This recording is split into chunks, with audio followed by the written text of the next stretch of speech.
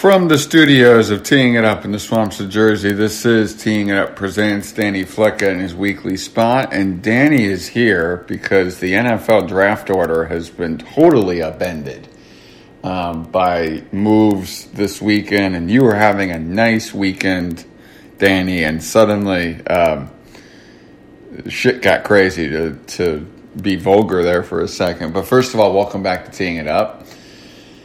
Good to be back. Yeah, and secondly, okay, we've got a lot going on here. We've got the Miami Dolphins, who shipped the number 3 pick to San Fran for number 12, and then the Dolphins are like, yeah, we want to get back up, and they move to number 6, and the Eagles move back to number 12. So we've got two teams. The Dolphins, who said that they were all in on Tua, and the 49ers that say that they are all in on Jimmy Garoppolo, with a source telling Adam Schefter, quote, Jimmy is here to stay, he's our guy this year. We've heard that statement many times, Danny, from many players in many sports, and that doesn't always prove true. So when you saw these push notifications come through over the last 24 hours, what were your thoughts? I think you hit the nail on the head on a couple of things, right? I think we saw 3 teams show their hand and how they're approaching the season and their future. One, San Francisco has decided that Jimmy Garoppolo, while what they're saying might be true, is only their guy for maybe 8 games this year, if they don't trade him, because their intention, it looks like, is going to be the draft, the QB that's going to be taking his spot. You then have Miami go back in the draft, then trade back up. They still have an arsenal of picks at their disposal. And their thought process is going to be that we're going to build around Tua, whether that's taking the top pass catcher available or one of the top linemen available. They're going to build around Tua and see what they have there. And you have the Eagles that might have had a shot at a quarterback or a top offensive lineman or even one of the top pass catchers say, while those are nice pieces to possibly have, we need to look long-term, evaluate what we have in Jalen Hurts, build back this roster up because it's been aging and they've had some poor veteran signings, and get some more draft capital for the future, and also be able to take one of the top 15 prospects in the draft this year. It's a fascinating trade that happened, to be honest, because you have San Francisco, who is in a weird spot where they are understanding that their roster is pretty much ready-made to make a run at a Super Bowl. People forget, I think, how deep that roster was going into last year, and the injuries that they had along the defensive line, and their secondary sort of limited them. They still performed, I thought, way above expectations given everything they had go on. Look at this opportunity and say, hey, we have our key pieces locked up for the next 4 to 5 years.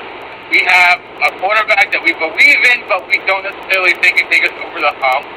And the quarterback class is deep. We've identified 2 or 3 of them that might be able to help us in the future. Let's take a shot and go after that. And then the opposite with Miami. They've identified that we have a good roster, but we still need other pieces to elevate us. So how can we make that happen? And they traded back, then traded back up, but still have a good draft capital. Absolutely fascinating trade. One I did not see coming. And one that I think one of my first reactions, I chatted you this, was I think the Jets may have missed out here. Because I think that they had the opportunity at number 2 to maybe dangle that pick to San Francisco and say, hey, do you want this pick?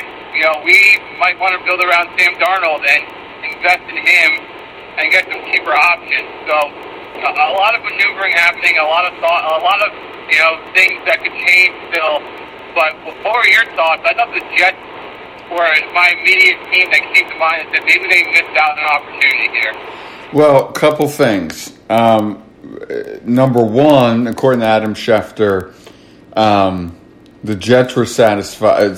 The 49ers talked to the Dolphins, Bengals, Falcons, then ultimately decided number 3 was okay because they were satisfied with the options that'll be there after the Jags and the Jets. That makes it seem like the Jets know what they're doing. The Jets sent everybody to Zach Wilson of BYU's pro day. So we've got a whole lot of moving pieces going here. And it seems, excuse me, it seems as if the Jets, under that line of thinking, know what they're doing. That would lead to Zach Wilson. You mentioned the name Trey Lance. I had not heard of Trey Lance, and I had to look around and get to know Mr. Lance. So when you say that the Jets are missing out, are you saying that Lance is a better prospect in your mind than Zach Wilson or Justin Fields? I think the Jets missed out in the sense that I think that if they wanted to build around Darnold, and they have a couple of draft picks this year, if they could have gotten the San Francisco pick, they have the Seattle pick, and then they would have had future picks this year and then next year, that they could have really built around Sam Darnold and really have looked at maybe an offensive lineman this year or another wide receiver perhaps, and maybe build some of that defense. But to me, that again, like you said, it looks like the writing's on the wall that Zach Wilson's the guy that Jets want to build around, and that's where they're going to focus their drafting strategy moving forward on. Look, I've been adamant that I want to build around Sam Darnold. That is what I have said for a while. I thought that was the best move. I don't want another new quarterback in the quarterback carousel. So I would be disappointed, but I am intrigued that Zach Wilson does seem to be the more NFL-ready quarterback than a Justin Fields. So I have very mixed feelings about this. I believe that trading back and being able to build around Darnold is the right way to go versus going forward. Now, there's a fourth team involved in all this, and that is the New England Patriots, because some thought that there would be this moving piece deal where Deshaun Watson goes to the Jets, Sam Darnold goes to the Niners, and Jimmy Garoppolo goes to the Patriots. The Patriots re-signed Cam Newton, seem to have given up on Jarrett Stidham, and now are just floating out there trying to figure out what they're doing. So from a Patriots perspective, we know how Bill Belichick feels about Jimmy Garoppolo just in terms of a quarterback. If he had no jersey, and there was no tampering things or anything like that, any tampering rules, Bill Belichick would speak the praises of Jimmy Garoppolo. So where, as somebody who's in Boston, where right now are Patriot fans, and what's the thinking about what the Patriots are wanting to do? Because they appear to be the trading partner for Jimmy Garoppolo. Yeah, I think they're torn, right? I think there's a faction of the fan group that had to make this trade that the Niners just made, where they could start fresh and they can get a new quarterback and they can build around the future. And there's half that want Jimmy back, and I just don't see Bill Belichick paying a premium for a guy that he knows. I think he's patient enough to wait it out. But that means that you're riding with Cam Newton for a full year, and that's it, right? So I don't know if the Pats are going to be aggressive in getting Jimmy Garoppolo, if the 49ers are really in the camp of we have Jimmy for one more year. God forbid he gets injured again, because that's been his pattern, unfortunately, in San Francisco, is getting injured and missing time. That they could say, hey, even if we miss Jimmy for a period of time next year, we have his successor, and we're in a much better shape than we were this year, and the year he tore his ACL, we have a roster that can compete, at least that we know we can still compete if he misses time. I think that's the approach San Francisco's taking, so I don't know how motivated they are to get Jimmy off the hook. It doesn't seem like the cap's an issue for them in that sense. But then it becomes, if they are motivated to move him, who's going to be the highest bidder? Is it going to be Chicago? Is it going to be maybe, a dark horse team like New Orleans that would be interested in him? Or is New England willing to say, hey, we'll give you our first-round pick for Jimmy, that way we don't have to play this game and wait it out. So it's going to be interesting to see how the next couple of weeks shake out, because San Francisco now holds all the cards, and that quarterback carousel that you just mentioned between Watson, Garoppolo, and Darnold exists only in San Francisco's scenario. They're the only ones that can make that domino fall. So it's going to be interesting to see how that shakes out and what teams are willing, now that free agency is sort of passed, that are willing to take on a Jimmy Garoppolo or a Sam Darnold. I really like what the Giants have done this offseason, and I bring this up here as when you look at a team that knows what they have with a quarterback, you know what they need to do to get better. And that's what the Giants have done this offseason. And every single one of their signings was with a purpose, and every single one of their signings on paper makes them better. You don't win a Super Bowl in March, but they seem to have made steps towards it. A, as a Giants fan, your thought. B, is this what you think the Jets should have done? So, the Giants signings, you can find a lot of people that like them and a lot of people that don't like them. The ones that don't like them say they've overpaid. And I personally am over all of these talking heads talking about the size of the contract that these free agents get. That's what free agency is. And you're paying a premium. And you're paying on potential and past performance. I get it. Is signing a Dory Jackson to a $40 million a year contract, $40 million contract, the best business decision? Probably not. But he's at a premium position where you need to overpay. Same thing with Kenny Golladay. Personally, I think they had to make these moves. They could not sit around anymore and allow the teams around them to continue to get better and not have that opportunity to at least play in the same field, play in the same ballpark as them. The Golladay signing, I thought, was necessary and almost mandatory. They had to go out and get a top wide receiver. Once Allen Robinson went off the market with the franchise tag, and some other wide receivers had the franchise tag put on them, like Godwin, they had no other option. And Golladay was a piece, I think, that they needed to get for a number of different reasons. Yeah, these times Detroit ended badly. I think a lot of players in Detroit, their time there ended badly. And I'll put that more on their experience than on their performance. Put yourself in his shoes. If you got hurt and you had to come back, you knew you were in a free agency year, or at least, getting franchise tag, would you want to risk, millions and millions of dollars playing for a coach that you didn't believe in? No, I wouldn't do that either. So I understand where he was coming from on that. And he gives them an opportunity to have a player on the field that they haven't had probably since Plaxico Burress. A big wide receiver that you can throw contested balls up to, opens up your offense and gives you that opportunity to call plays I don't think that they've called in a long, long time. So that signing to me was absolutely mandatory. And whatever they had to pay for him, so be it. The cap's going to rise in the next couple of years. The way the contract is set up, I took a look at it. I thought pretty favorable for them. And they do have, the future to take into consideration too. Sterling Shepard has 2 more years left on his deal.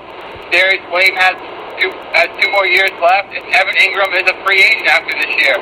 So that was a move they had to make. And then Adoree Jackson too, I thought they did overpay for him a little bit. But if he's healthy, even if he is the 25th best corner in the league, he gives you a position and a player that you haven't had now opposite James Bradbury, and lets you now go into the draft, I think, in a position of strength. They can take whoever they think the best player on the board. They can understand that they can trade back if they have a team, if the draft board falls and there's a quarterback still left, the team wants that guy. they might be in that position where they can trade back and get some more picks. And now, to me, what this signals, and I've been saying this since they made the signing to people I talked to, is now the pressure's on Daniel Jones. There's no more of this, we are waiting for Daniel Jones to come out. If he trots out there week one with Barkley, Shepard, Ingram, Galladay, Slayton, there's no more of, okay, we have to wait for Daniel Jones to come into his own. So the pressure's on him now. So you mentioned them finding out what they have at quarterback. They're going to find out pretty quick, right? Because they cannot wait another year for this guy to figure out what he is. Otherwise, all these signings, then you look back and say they were stupid. So year 3 for Daniel Jones is big. And the hope is, and I hope, too, even as a football fan, if I'm not a Giants fan, that you're seeing guys like Barkley and Galladay out there every single week so you can at least enjoy the product that's being put out on the field. So the pressure's now shifted. The coaching staff and the GM have put the players right now in front of Daniel Jones to be successful. We'll see if he is. When you look at the general landscape of NFL free agency, either what deals stick out to you or what stuck out to you in general as Danny Flecka joins us here on Teeing It Up? Yeah, I think what Tampa Bay was able to do was really interesting. I don't know if I'm a fan of bringing everybody back on your team that won you a championship. It is always the right move. Taking into consideration that some of these guys like Leonard Fournette and Ndamukong Suh and Shaq Barrett, they're not younger players. They're older players. But I think if you're Tampa Bay, you understand that you have Tom Brady, and if you can take that opportunity to keep continuity, you might as well do that. So I thought what they did, I don't want to say it was impressive, but it was interesting. I wanted to see, obviously, how this all shakes out. Like, is Leonard Fournette all of a sudden a new type of player, or was he the player that was in Jacksonville the last 2 years that got hot and faded at times? Will he be able to produce as he did the last 8 weeks of the season? I thought Jacksonville and their cap space and their ability to maybe build a roster around potential getting Trevor Lawrence was interesting as well. They didn't really dive into the free agency at all. And that's really different than what they've done the last 5 or 6 years. So I thought their approach was interesting. And then I look at the Chicago Bears and think about, what the heck are they doing? Getting rid of their top corner, getting rid of Mitchell Trubisky, keeping Nick Foles, and then signing Andy Dalton. I don't know what they're up to over there. They still have a terrible offensive line. Their skill positions are still a little bit weak. I don't know what Chicago's doing. So those are the 3 teams to me that I look at free agency, and they all took different approaches, and a lot of it was based off of what they currently have. But I thought if I was Jacksonville, maybe I would have been a little bit more aggressive in the market, just because you're going to have a rookie QB. You can maybe afford to give some people 1 to 2 year deals and overpay a little bit, but at least allow the team to be constituted in a way that would allow him to be successful. So it looks like Jacksonville's going the route of, we're going to build through the draft and have the players grow at the same time as our future QB. Were you surprised to see Trubisky go to Buffalo to be Josh Allen's backup? No, and I thought that was a good signing by Buffalo, because I think as an insurance plan, they wanted a quarterback that could maybe do a lot of the same things that Josh Allen could do. And on the market, Trubisky was the best guy available. I think for him, it was a situation where he needs to go and rehab some of his value. I don't know what his future is going to look like, if he's going to ever have an opportunity to start again. But from a signing perspective, Buffalo did a really good job of identifying somebody that they could understand that say, Josh Allen were to go out, we can still do a lot of the things that we want to do offensively, even if we have a lesser quarterback behind center. We've talked a lot, you and I have, privately, about fake money and this move in the NFL because of the cap going up with the new TV deal soon, even with the impacts of the pandemic, lowering it for this year. Danny Flecka with us here on Teeing It Up.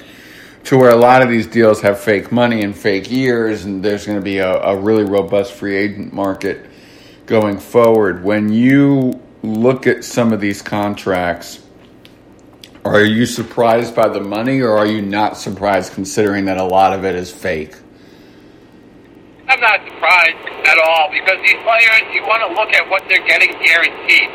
And then if you go and you look and you see, like on overthecap.com, where they have the breakdowns of like all these contracts, you want to see like when is a team able to get rid of these contracts. So if you're paying for a player for, again, say you give him $45 million guaranteed, and in the first 2 years of a 5-year contract he gets all that money, that means after year 3, any additional money tied to that contract is technically not real. Like, you can get rid of that player and not have a cap hit. So the way that these teams structured their contracts was specific. They made sure that year one, which was this year, that they could still get these players under contract. They could have a small cap hit that didn't necessarily triple their opportunity to be flexible. And then understand that next year the cap is going to go up, and that more of that guaranteed money will kick in, but they're not beholden to these players after 2 or 3 years. And I think the players understand that too. And depending on how old they are, they maybe want to say to themselves, "Yeah, give me a 5-year contract, but pay me for 2 years. And if I have to, for some reason, get released or you trade me, I'm still in the market to potentially get re-signed again and make more money." So these contracts are not a surprise. That's why when all these people come out and say, like, look at all this money this player is getting, blah, blah, blah, he's going to get an X amount of money over 5 years, that's just not how it's working out. So the cap, in my mind, is just arbitrary number that these teams try to operate around, and the players know that, GMs know that, and they're going to structure these contracts to make sure that if there's an opportunity for them to get out from under it, they're going to get out from under it. And the players are looking at the same time, how can I make the most money possible as quickly as possible, and also afford myself that opportunity to potentially make another contract in 2 or 3 years. As we sit here on Teeing It Up on a Sunday morning, March 28th of 2021, 2 things. We're going to do one more NFL thing, then we're going to move on, and we're going to put a little golf thing in between. When you look at the Saints situation, they re-signed Jameis Winston. They still have Taysom Hill. Drew Brees is retired for good. Who's the starting quarterback week 1 if both Hill and Winston are healthy? My belief is that it's Taysom Hill. Yeah, I think both quarterbacks don't have a huge investment in there. And again, big money, the Taysom Hill contract. One of the dumbest contracts I've ever seen in my entire life given out there. But again, it gives the Saints flexibility. I think personally, if Sean Payton has his way and things work out the way he wants to do, I think my gut means Jameis Winston. But we all know the affinity he has towards Taysom Hill. So if Taysom Hill's the starting quarterback, I would not at all be surprised. But I do think Winston allows him to play a little bit more like they did with Drew Brees.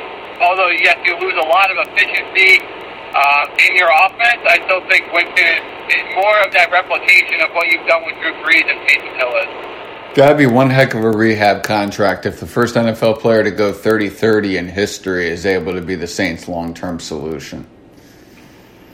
Yeah, I don't know if he's long-term. I think he's a 2021 option. And the Saints have a lot of maneuvering they need to do themselves in the cap to figure out what their long-term situation is. But when I look at what Taysom Hill provides, and I look at the Saints roster, a lot of what Taysom Hill does is replicated already. You have Alvin Kamara, you have Michael Thomas. If you want to be able to utilize those people, the best person to utilize those people, I think, is Jameis Winston. So if I'm Sean Payton, I'm building my offense around what Winston can do more than what Hill can do, because Hill, while I understand some of the electric plays he can provide, I just don't think from a 16-game perspective can be as efficient as you need based off of what the Saints have done for the last 20 years. You want that that pure passer. You want that individual that can make those reads. You want to utilize the skill sets of the players around him that they have available. So I think New Orleans is better suited to go to Jameis Winston, but again, Sean Payne has his affinity for Taysom Hill, and I wouldn't be surprised if he goes with Taysom Hill to start off, and if he's not getting what he needs, goes to Winston in week 3 or 4. You were watching golf yesterday, and was really impressed by Victor Perez, and he's been so impressive this week. And he's in a semifinal match right now as we speak with Billy Horschel. Billy Horschel won up through 1 at the Dell Technologies match play. And the thing about Victor Perez is he's been very successful in Europe. He comes over to Austin. He's been playing a bunch of practice rounds with Sergio, and then he faces Sergio in the quarters and is able to beat him. And it was just really impressive to see how steady he was, how good his ball striking was, and some clutch putting, which you got to do in match play. As you look at Victor Perez, it seems like you're really impressed with somebody who was not on your radar golf-wise previously. Yeah, match play is an interesting concept. I don't know if golf can institute more of it, but when you play a regular tournament, you're really playing against yourself. Yeah. There's a lot of times that the people that you're playing with in your group or in your tee time maybe aren't even competing for the same spot that you're competing for. So I think from that perspective, it takes a lot of mental fortitude to stay focused, to stay competitive. Whereas in match play, you're playing directly against somebody, and you have that organic competition already there. And some golfers are just better in that type of field. There's a lot of these golfers that maybe in stroke play struggle with that ability to keep themselves motivated for a number of different reasons. The match play is a direct one-on-one competition. You win or you lose, and you go home. And maybe these golfers, I think especially in Europe, we've seen Americans struggle in the Ryder Cup formats that are match play and straight-up competition. Maybe the Europeans are just a little bit better suited for that because they have more of that experience doing that. And you see that in this tournament, right? You see them being able to compete and go out there. I don't know if the other golfers are American-born golfers in the semifinals and potentially in the finals, but the European golfers do, I think, probably have a little bit more experience in this type of format. That's how they play. They play more, and especially alternate shot. They play way more alternate shot in Europe than we do here in the U.S. growing up, and that's what has been so successful in the Ryder Cup for Europe is that format, which is not played recreationally here in the U.S. The other semifinal is Kuchar versus Scotty Scheffler. Scotty Scheffler went to the University of Texas. This event is at Austin Country Club. If you were Scotty Scheffler, would you wear UT colors today, or would you stay away from that? Because he's going to have a huge hometown contingent rooting him on. Would you play into that, or would you wear a different color to keep your mind away from what's happening around you? I mean, these golfers are creatures of habits, right? I think I remember you and I talking about Max Homa, right? And Mr. Tiger got hurt, that he was getting blasted on Twitter because he didn't wear red on Sunday, where a lot of golfers were doing that. Yeah. And he was like, listen, I am contractually obligated to wear certain things on certain days because of my sponsors. So if that's the case for some of these golfers, it doesn't make any sense to switch anything up.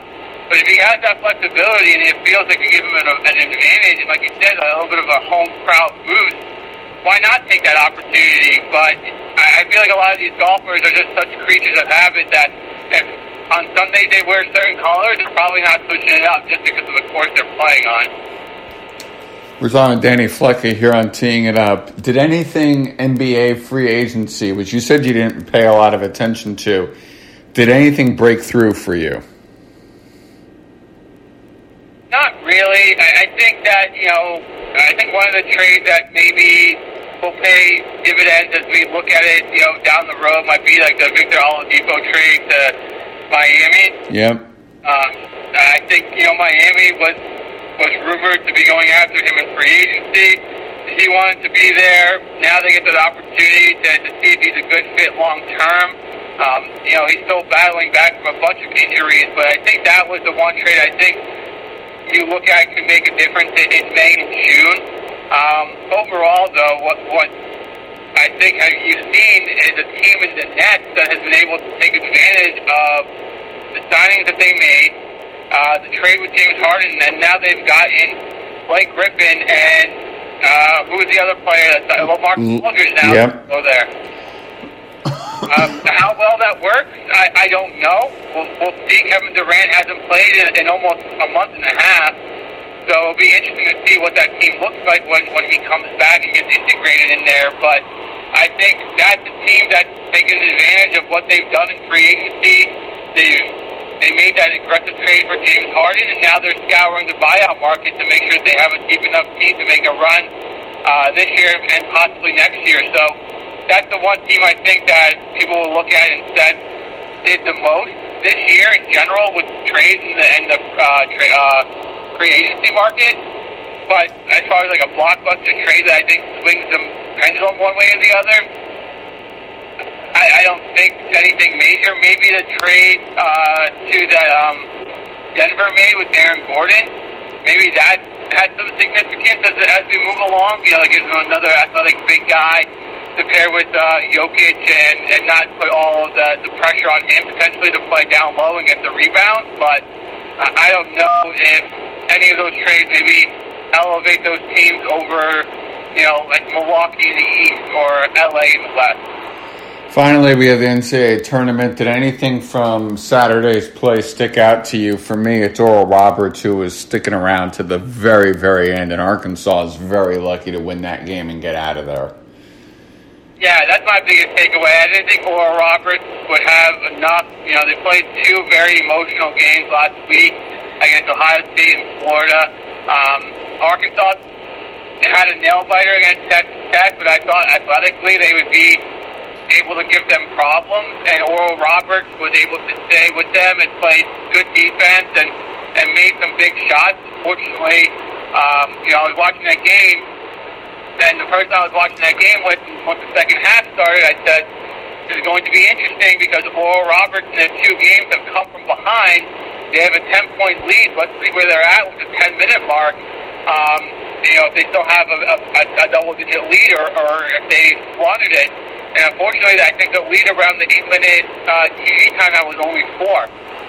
So I think it did start to wear on them a little bit. And Arkansas just came at them in waves and played tough. But Arkansas's method of play is going to be interesting to see if they can translate their play against Baylor, which we saw absolutely dominate Villanova in the second half in the paint yesterday. They were down 7, and if you look at the stats, they only made one jumper in the second half. They were 3 of 20 from three-point range and won that game pretty comfortably. So it's going to be interesting to see how that game unfolds tomorrow, where you have two teams, I think, that want to play faster-paced games, but have struggled from behind the arc in this tournament and making threes.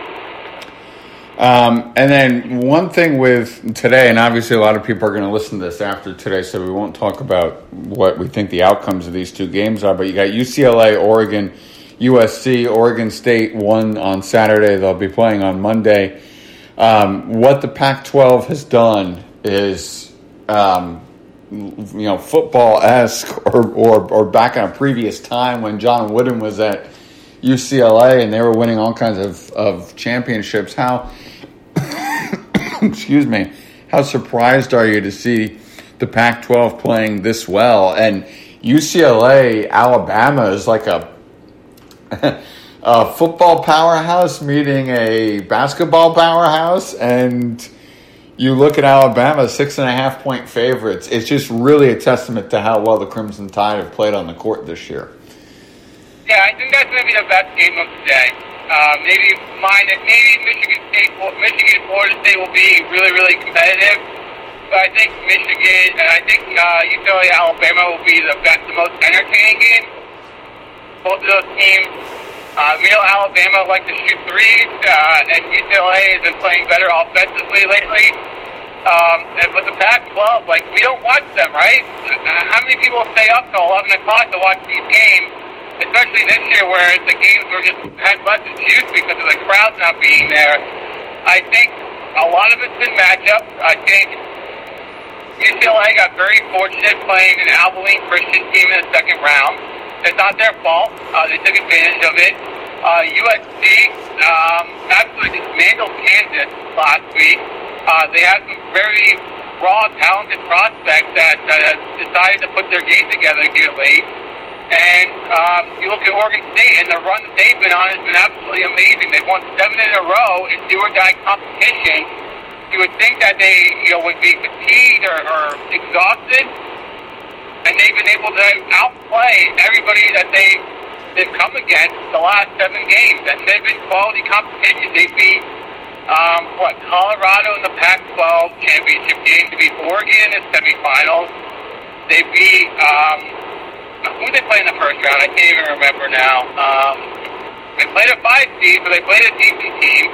They took it to Oklahoma State, and Loyola Chicago was never really in that game against them the other day. So Oregon State's been on one of the more memorable runs in recent history with the way they've been playing. So the Pac-12, kudos to them. I mean, we've been talking all year about the Big Ten and the Big 12, and there's one team left in the Big 12 and one team left in the Big Ten.